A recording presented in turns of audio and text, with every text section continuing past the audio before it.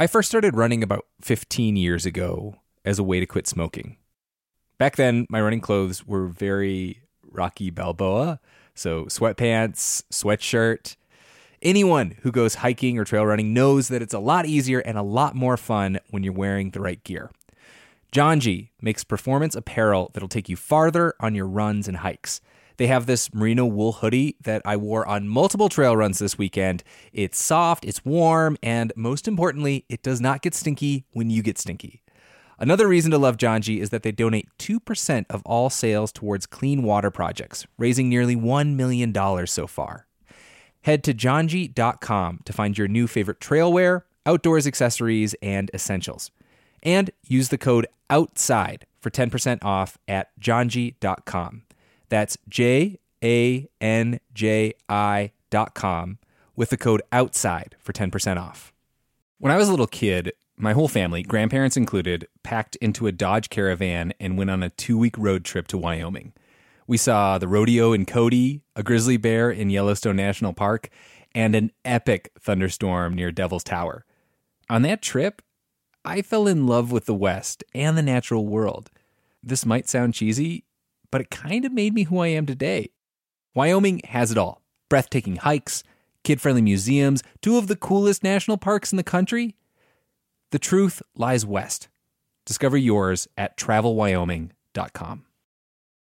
Save big money on everything now at Menards. Make quick work of your outdoor cleaning project with Masterforce outdoor and landscaping tools. The 80-volt cordless trimmer is powerful, efficient, and hassle-free, so you spend less time working on your yard and more time enjoying the results. On sale now through May 19th. Check out our wide selection of Masterforce tools and see the rest of our deals on Menards.com. Save big money at Menards. Hey, Pete. Hey, Sam. Folks, can I reintroduce you all to Peter Frick Wright, host of the Outside podcast and friend and occasional collaborator with the show. And folks, can I introduce you to Sam, the normal, everyday, every episode host of Outside In? So, Pete, you live out in Portland, Oregon, and you surf, right? Yes, I'm a dedicated surfer, but as such, you'd think I would be better at it. Do you surf? I have surfed maybe a half dozen times, mostly in Maine in the fall, which means a lot of neoprene. And it also means I've never had what I think is a rite of passage for surfers, which is a shark encounter. Yeah, I have. So a lot of learning to surf comes from talking with surfers about surfing. And there's a certain amount of everyone has a shark story, but they all sort of begin the same way of just I was out there and I just kind of felt a tingle on the back of my neck that I couldn't explain. And I looked around between sets and there was nothing different, but there was something. It's just this sort of sense. And they call it out here, they call it the Sharky feeling. And when you describe, what's the surfing like in Oregon? Well, it's cold, dark, and sharky. Because it's just a feeling that you get. Yeah.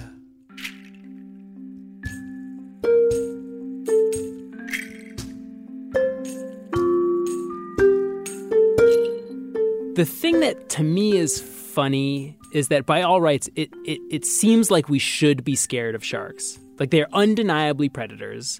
They can swim at 30 miles an hour. You can't see them coming when you're in the water. And all that's scary.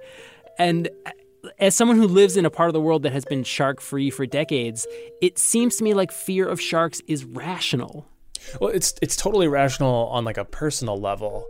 They're huge. They regrow teeth at a constant, they're constantly regrowing teeth because they use them so much.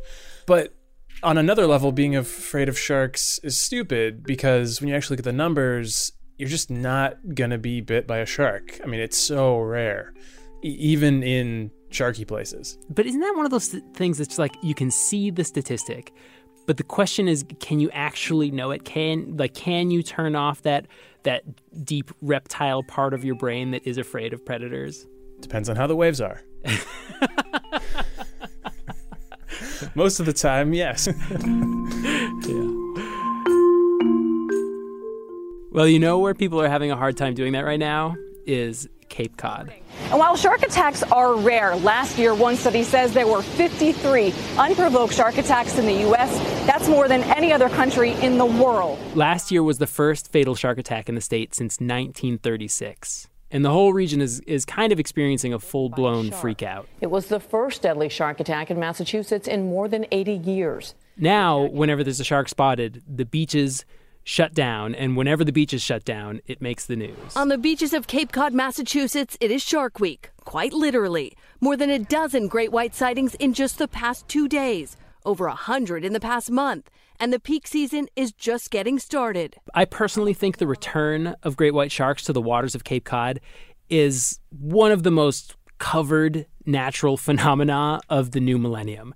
In the past few months, there have been stories in the New York Times, the Wall Street Journal, the New Yorker, essentially every national outlet you can think of. But today, we are going to tell you what's really going on out there. Or at least what I think is really going on there. Scientists don't know, but Sam does. And I'm going to tell you.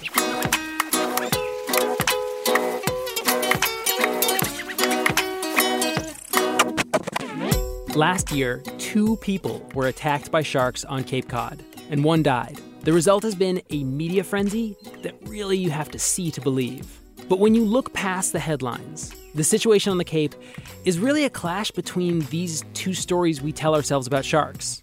Is this about us learning to live with fear? Or is it about whether it's possible for us to get over our fear?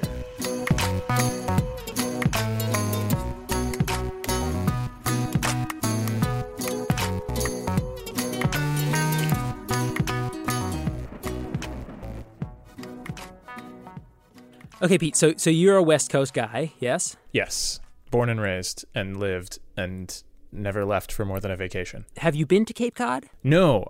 Well, where is Cape Cod? Massachusetts. If you look at a map of the U.S., it's that like hook that's jutting out into the ocean at the bottom of New England. Gotcha. No, definitively have not been there. Okay, so in your imagination, what is Cape Cod like? As someone who like only generally knows where it is. It's full of chowder and fishermen. Cape Cod, I think it's a place I can't help but love, but also kind of hate it because it's so goddamn quaint. Like, there are all of these very well-kept little downtowns surrounded by historic homes with, like, immaculate cedar shingles for siding.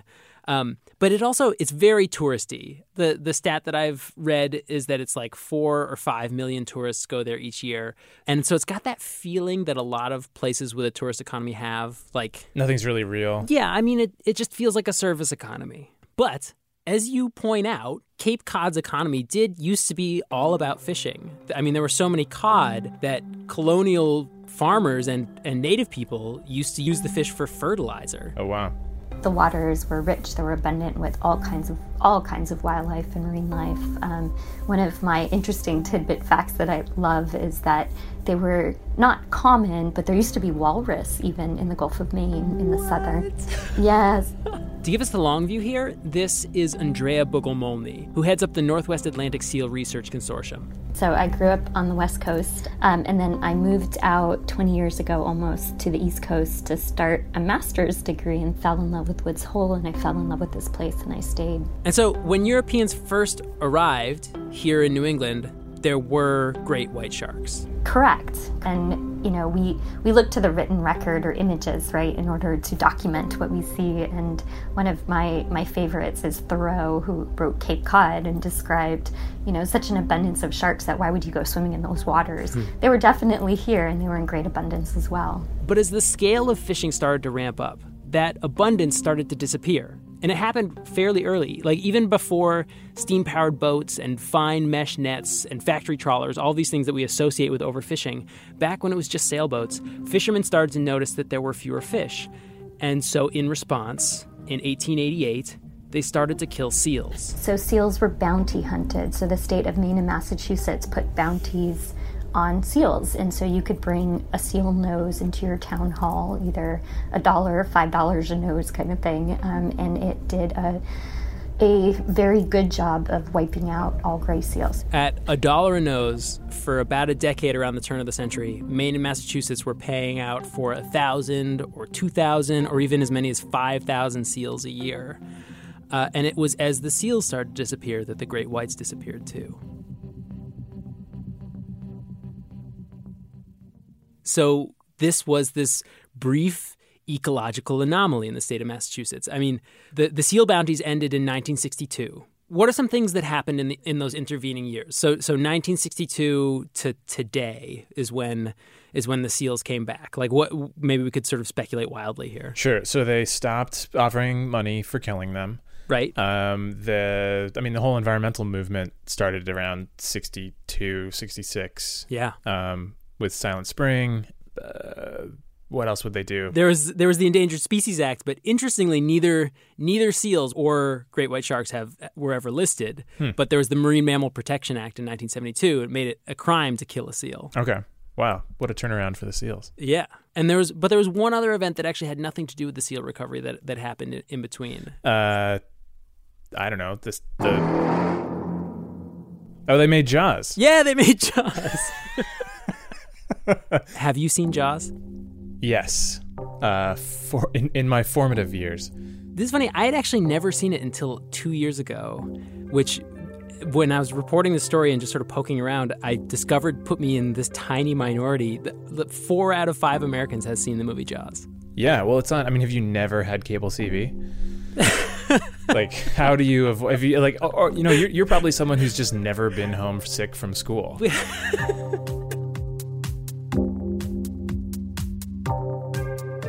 But when I finally did watch it, it's a really good movie. Oh, yeah.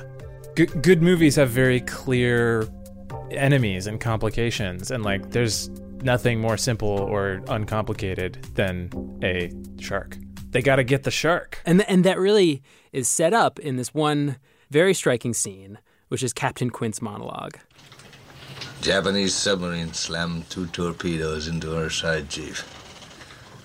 He was coming back from the island of Tinian to Leyte, just delivered the bomb, the Hiroshima bomb. And for the 20% who don't know, Quint is just this like archetypal fisherman. He's actually a shark hunter that the town hires to kill the shark, and he's motivated by, what a coincidence, having been, the fictional survivor of what is a real-world event, what's alleged to be the worst instance of shark attacks in human history, the sinking of the USS Indianapolis in World War II. Sometimes that Sharky looks right into you.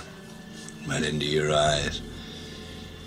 You know the thing about a shark, he's got lifeless eyes. Black eyes, like a doll's eyes. When he comes at you, he doesn't seem to be living until he bites you. And those black eyes roll over white, and then you hear that terrible high-pitched screaming. The ocean turns red, and in spite of all the pounding and the hollering, they all come in and they rip you to pieces. This, like Jaws generally, but then Captain Quint specifically, is sort of our original American shark story. Like, the story is that sharks are scary, they want to eat us, and that we need to take action in order to keep ourselves safe. But in the years since Jaws, another shark story has been taking hold. So, do you know the story of the author of the novel Jaws? No. I know it's Peter Benchley. Peter Benchley, East Coaster. Before writing fiction, he was a journalist. He was a speechwriter for LBJ. And after writing Jaws, he was filled with regret. And he wound up devoting the rest of his life to ocean conservation. And actually, here he is in 2004. He's being interviewed 2 years before he died. So is that true? You feel like you couldn't write that novel now, Jaws, knowing what you know? No. Got to remember how long ago that was. There was no Earth Day when I was writing that book. There was no environmental consciousness at all. The book actually came out after the first Earth Day, but Benchley says he started thinking about it well before then.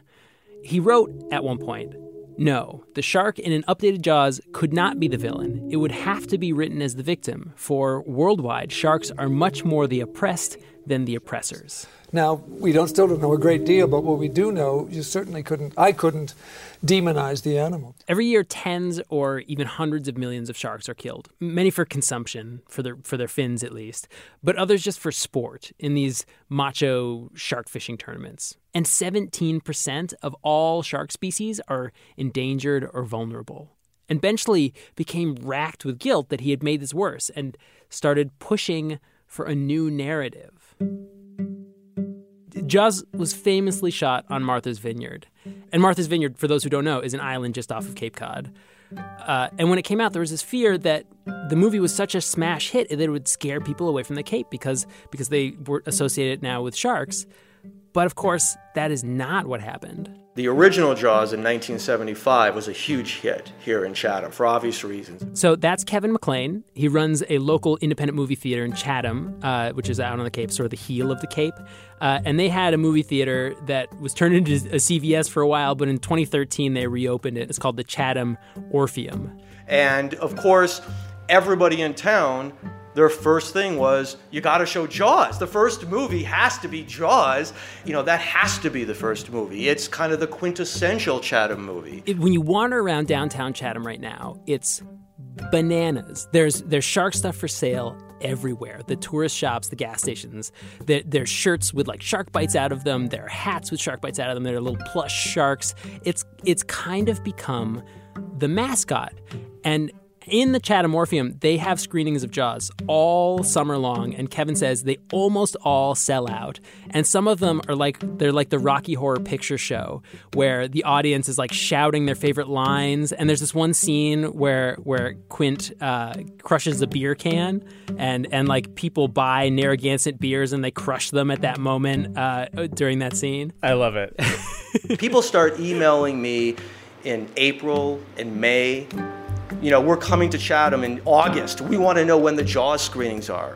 People friggin' love the sharks. There's a great line in the movie where they're standing in the middle of the street and he says, if you yell shark on the 4th of July, we're going to have a stampede on our hands. People are going to run from the beach. But what's happened is that it sparked a curiosity for sharks. It was an inspiration for people. And so what I always tell people, that was back in 1975. Absolutely. Right now, you yell shark, they run to the beach. So to me, this is a hypothesis, right?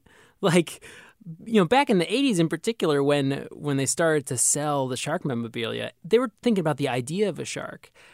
But now, we stopped killing the seals, and the seals came back amazingly fast. This is Andrea again. They came from somewhere. They rebounded because they were able to recolonize, and they came from Sable Island. So, Pete, are you at your computer right now? Yeah. Can you pull up a Google Map tab? Yes. Okay, Google Sable Island. Okay. Tell me what you see. I see a half moon crescent, like the thinnest sliver of a moon, but it's an island in the ocean. And scroll out. See, tell me how far it is from stuff. It is 10 scrolls out. Wow. It's way out. Sable Island is a very weird place. So it's tiny. As you said, it's 12 square miles. I mean, it's barely in Canadian waters. And Sable Island has 400,000 seals on it. Whoa. And also, randomly, 500 feral horses.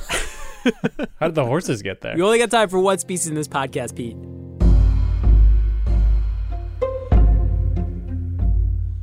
Now, seals are not migratory, but they do disperse, which means if there's someplace that's crowded, like, say, a tiny half-moon sliver way out in the middle of the Atlantic Ocean, they do try to find someplace new. And what we know is that some of the seals that wound up repopulating Cape Cod and the islands came from Sable Island because some of the scientists would actually brand the seals that were up there with numbers to keep track of them. There were people paying attention here on Cape Cod and noticed that one of these branded animals was on Nantucket. And so people started noticing these animals coming back. So the bounty ends in 1962. By the 90s, there's some seals pupping again on the Cape and Islands. And today, counting both harbor and gray seals, we're up to somewhere between like 100 to maybe 110,000 out on the Cape. Wow. And with the seals came the sharks, which means that we now get to test Kevin's hypothesis, this idea that if you yell shark, people run to the beach and not away.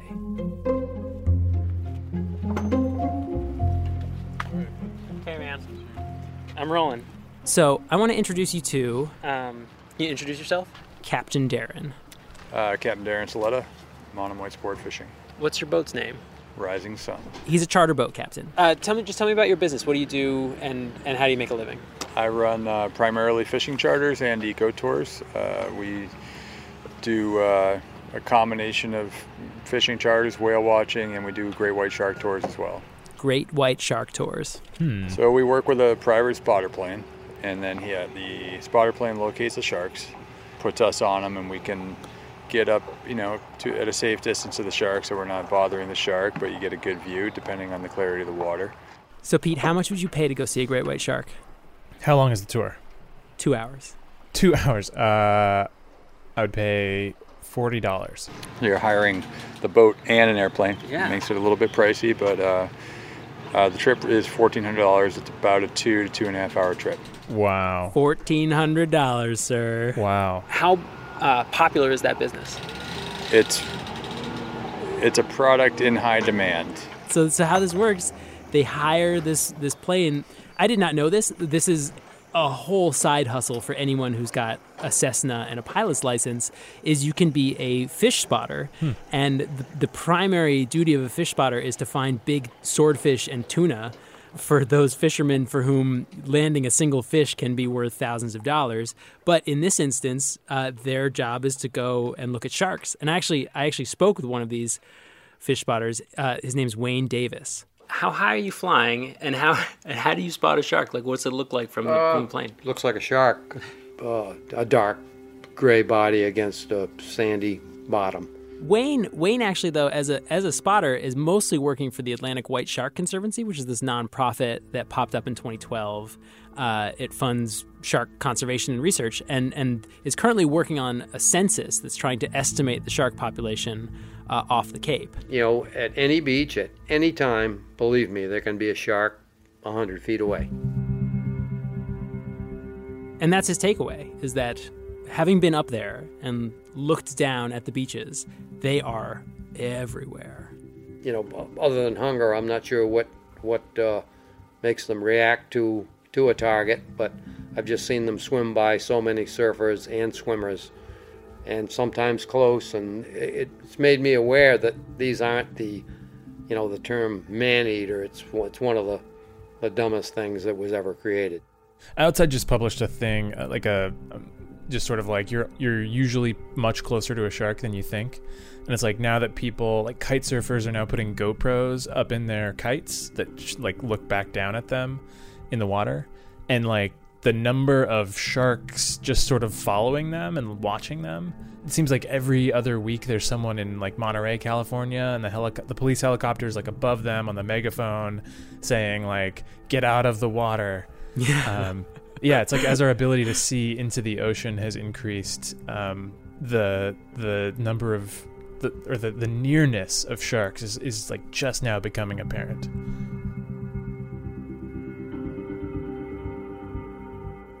So the question is, if that's the reality, if there are sharks everywhere, if it's cold, dark, and sharky out there, what is the story that we're telling ourselves? Is this Steven Spielberg's Jaws? Like, this is scary and we need to do something?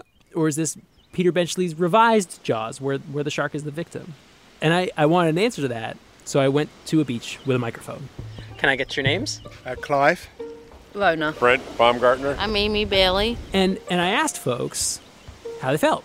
So had you heard about the situation with the sharks here on the Cape prior to arriving? No, not before we got here.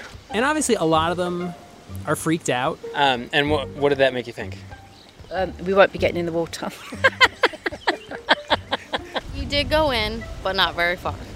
Basically, this side of the Cape, we stay out of the waters. It's funny. I actually found a single public opinion poll that kind of quantified this.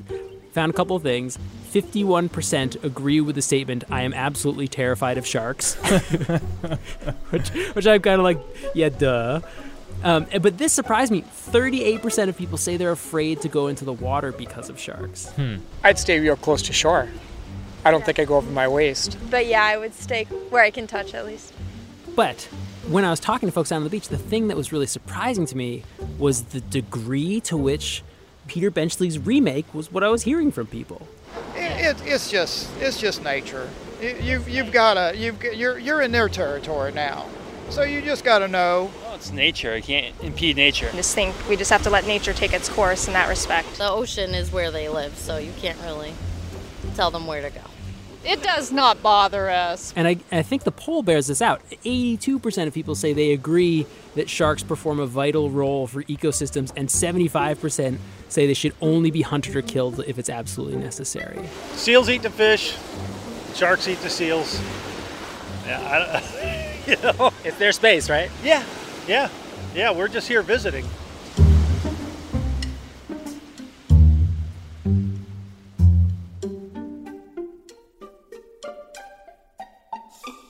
My conclusion after about a week of interviews down there was we're living in Jaws 2, the Jaws in which the shark is not the villain. Just as in Jaws, there's been a fatality now in the Cape. Last year, a 26-year-old kid from Brazil who was getting his master's in engineering up in Massachusetts was bitten and died while boogie boarding.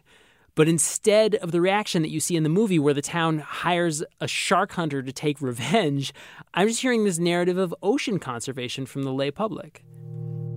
Or at least that's what you get when you ask tourists on the beach. When you talk to folks who are out, in, and on the water a lot, it's a different story. To some, sharks are still out to get us.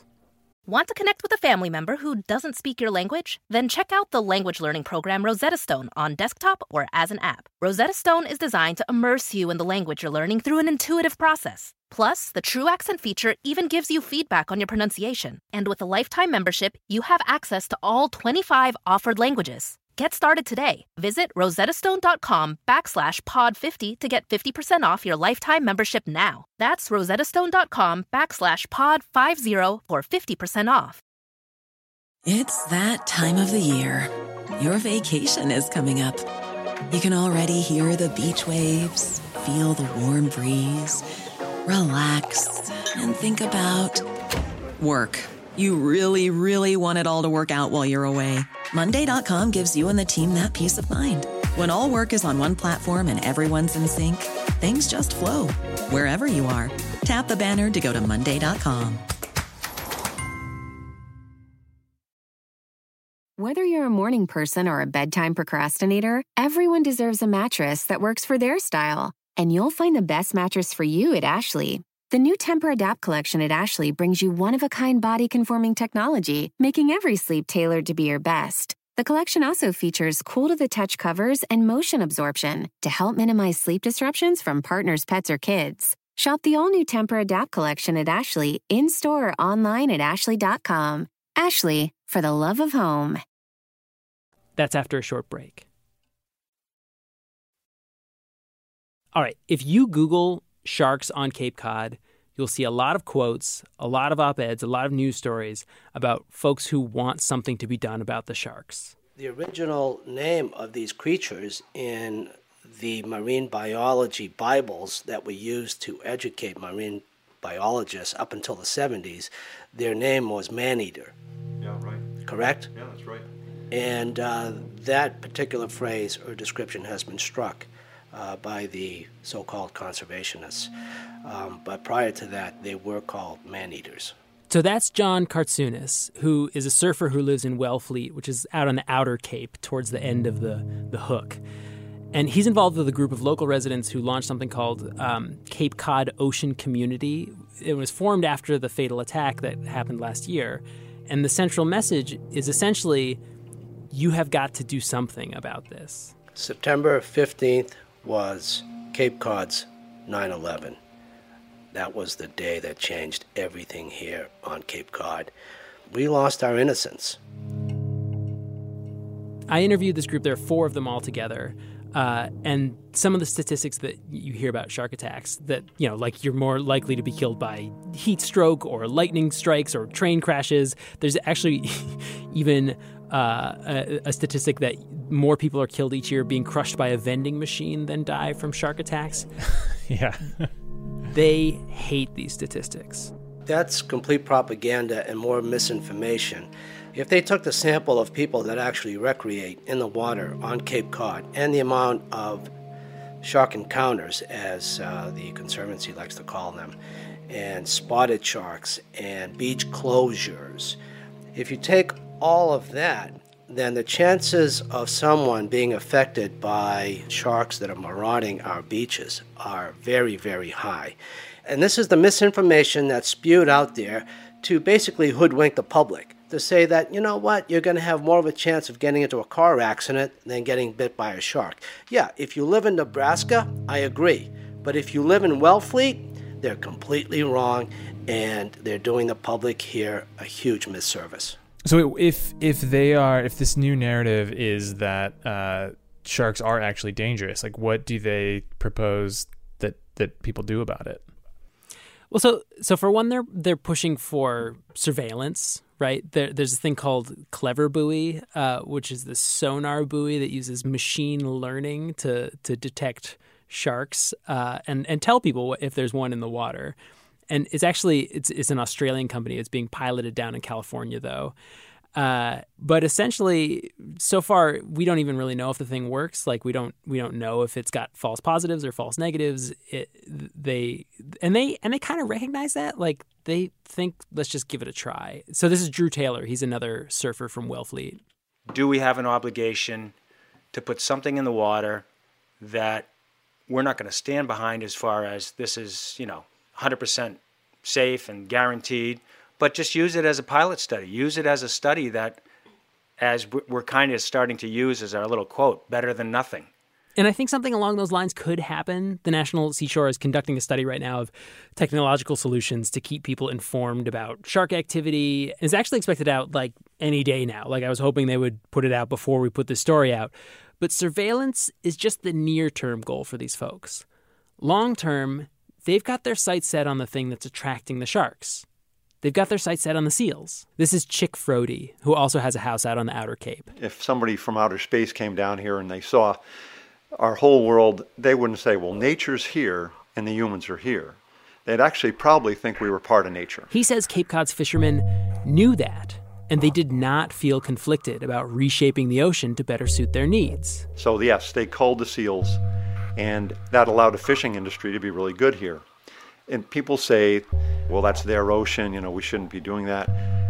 Well, that used to be our ocean until that was changed with a stroke of a pen in 1972. So these local residents have joined forces with an already existing constituency, commercial fishermen, who have been calling for reform to the Marine Mammal Protection Act for a decade, and they want fewer seals. This again is Captain Darren, who, he runs shark tours, but his primary business is fishing charters, and he's also a surfer.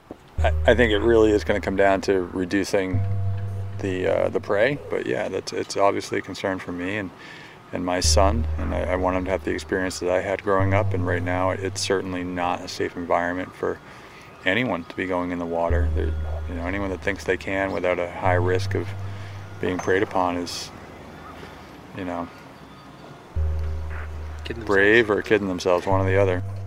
There have been calls by people who live on Cape Cod to return to the days of the seal bounty. There's historically been this desire to scapegoat seals. It's not new. This has been happening through time. You go back to the 1800s when there was this perception that, the fish were gone because of the seals. And part of that, I think, scapegoating is when, you're angry at something or things have changed and you don't know where to put that anger or that frustration. And I see that almost every day with the seals. That's Andrea again, the seal researcher. She agrees that seals eat a lot of fish. Nobody would deny that. But she says that the reason fisheries declined was overfishing, not seals. And I think what I'm arguing here is that sharks now have this whole architecture of conservation that's been working to rehab their image.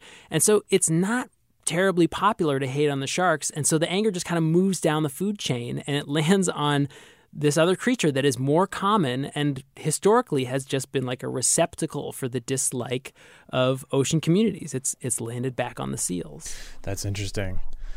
It's like we can't be angry at the sharks anymore because we know how important they are. Right, and how endangered they are. And so you're saying calling for killing sharks is going to mean backlash, but you've already got the fishermen who are calling for fewer seals. So killing the seals is actually the path of least resistance. Yeah, but I think the real question here is how would that work?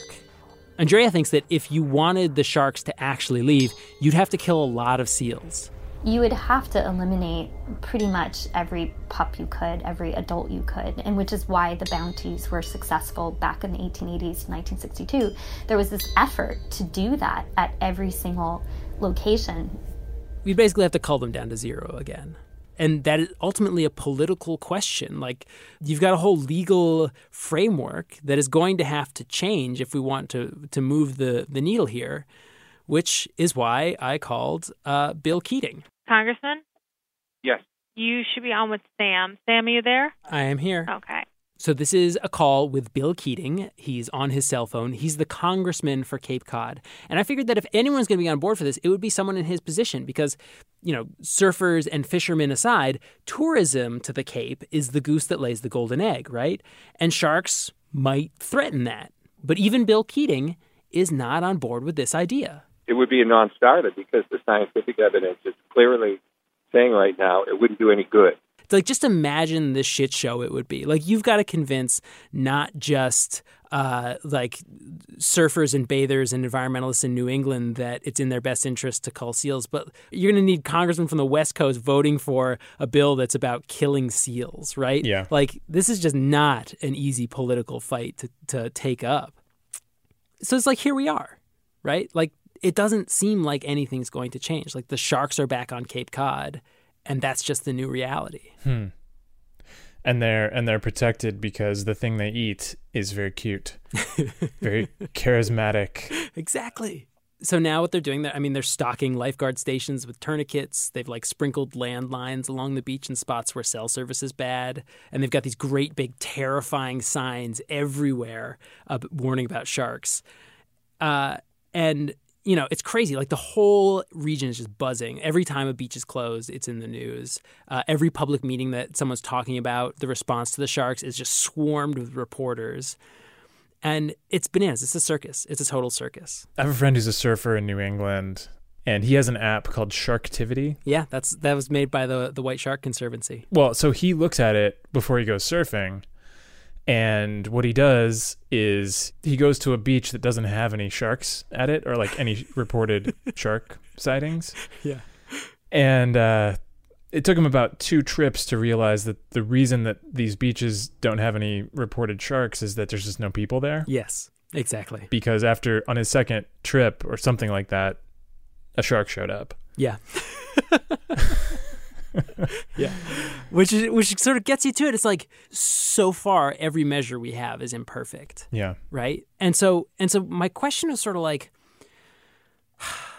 I just felt like I wanted to point out this fact that I feel like is very rarely pointed out in stories about sharks in Cape Cod, which is that if you look, so there's this thing, the International Shark Attack File keeps track of every confirmed, unprovoked shark attack. Unprovoked shark attacks? Is there such a thing as a provoked shark attack? A provoked shark attack would be, for instance, if you were to catch a shark, bring it into your fishing boat, and then it bit you. Ah.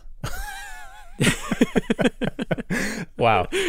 Yeah. Okay. So they distinguish. Right. And over the last 20 years, on the whole East Coast, there have been 3 bites. 3 people have been bitten by a great white shark. One of those was fatal. And on the West Coast, in that same period, over the past 20 years, there have been 34. And 4 of those were fatal. And it's just like, why is this a news story every time someone sees a shark on Cape Cod? I called up the Shark Attack File, and I talked to Tyler Bowling, who manages the data set. He's down at the Florida Museum of Natural History. On the West Coast, it seems like there's greater risk, but there isn't this outcry, and East Coast there is. and like just being used to it. I guess that's true. I think it's just there's more of a surfing culture over there, so they're exposed to it more. And if you talk to these surfers, the majority of the time, they're like, yeah, we see them all the time. We know they're there. We know the risk. I'm still going out. And then you talk to these guys who get bit, and they're like, yeah, I'll be out as soon as I'm out of the cast. They just accept the risk, and they're more aware of it. And I think that it just seems like the Cape Cod area, and it's just I don't want to say the word ignorant, but they were just sort of blissfully unaware, and suddenly the sharks were kind of more prevalent, and it was a little scary.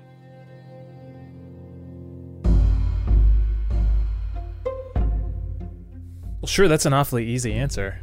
It's funny, I wanted to talk to surfers out on the Cape, but the surf was terrible while I was there, and I would wander into surf shops, and as soon as I walked in, they would just, like, literally as soon as I walked in with my microphone and I said I was working on a shark story, the guy just said, go away. And there were a few of them I just hung around and I pestered and I turned the microphone off and they would chat with me for a few minutes. And one of them sort of told me offhandedly that, like, no one wants to talk to you because no one wants to be the shop that says it's okay to go back in the water and then, like, somebody gets bit. But clearly, like, that's what a lot of surfers already think. So when I was out on the beach just talking to tourists, there was one woman who I was immediately like, ah, yes, you're a fellow traveler. My name is Amy Chambers. Where are you from? I grew up here, and I currently live in Vermont. It was like Patagonia gear, sweet beach tent set up, very engaged in the conversation right away. She is a boogie boarder and surfs a little bit. Mm-hmm. What do you make of the whole shark thing, the whole shark zeitgeist? Yeah, it's really interesting that you ask, because I've been thinking about it a lot, but it hasn't swayed my decision to get into the water until yesterday. I got in, but a seal had just swam by that had gotten bit, but previously the lifeguards scarred, yeah, but it was a big old gash. Like, it looked bad, but he seemed to be doing fine. And it was the first time that I questioned getting in the water, ever. But did you, when you say you questioned, did you change your decision, or were you just sort of like, I still went in, but there was a moment where the tide was changing and there was this really deep spot, and I found another spot to go, but I still went in. I do other things that are dangerous. I go skiing, I drive, I fly in planes, so it seems to me that this is on the list and maybe a little bit more of a known factor, but I'm still going to go swimming. I think it'd be really cool to see a shark. I just don't want to be right next to it when it pops up, honestly, like, and have it mistake me in my wetsuit for a seal.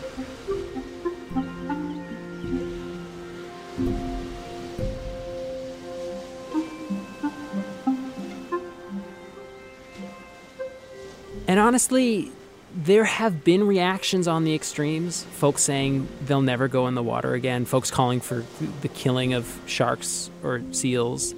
And, you know, like, it's possible that Cape Cod may be about to become some sort of global shark attack hotspot and prove me wrong. But I think for now, behind the hype and sensationalism, most of the people out on the beach are in a different place today than when Jaws first came out.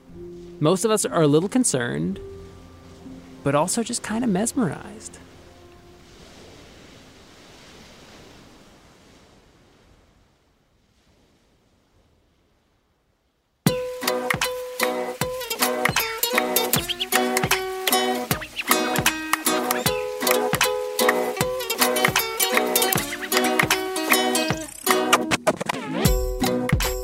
Outside In was produced this week by Sam Evans-Brown and Peter Frick Wright, with help from Jimmy Gutierrez, Hannah McCarthy, Justine Paradise, Taylor Quimby, Michael Roberts, and me, Erica Janik. Special thanks to Outside Magazine, music in this episode from Robbie Carver and Blue Dot Sessions. Our theme is by Breakmaster Cylinder. Outside In is a production of New Hampshire Public Radio.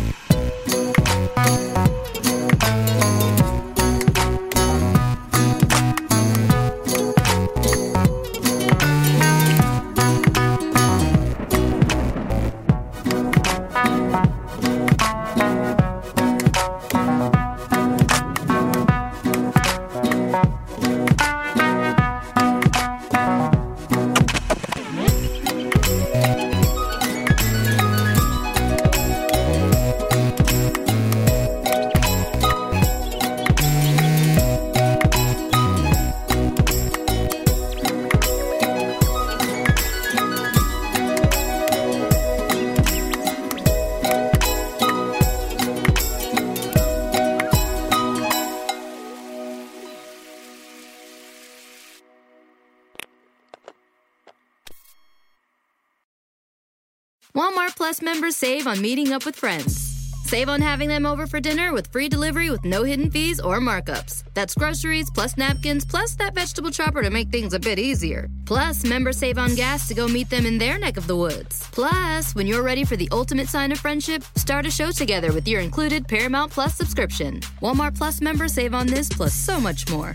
Start a 30-day free trial at walmartplus.com. Paramount Plus Essential Plan only. Separate registration required. See Walmart Plus terms and conditions. It's that time of the year. Your vacation is coming up. You can already hear the beach waves, feel the warm breeze, relax, and think about work. You really, really want it all to work out while you're away. Monday.com gives you and the team that peace of mind. When all work is on one platform and everyone's in sync, things just flow. Wherever you are, tap the banner to go to Monday.com.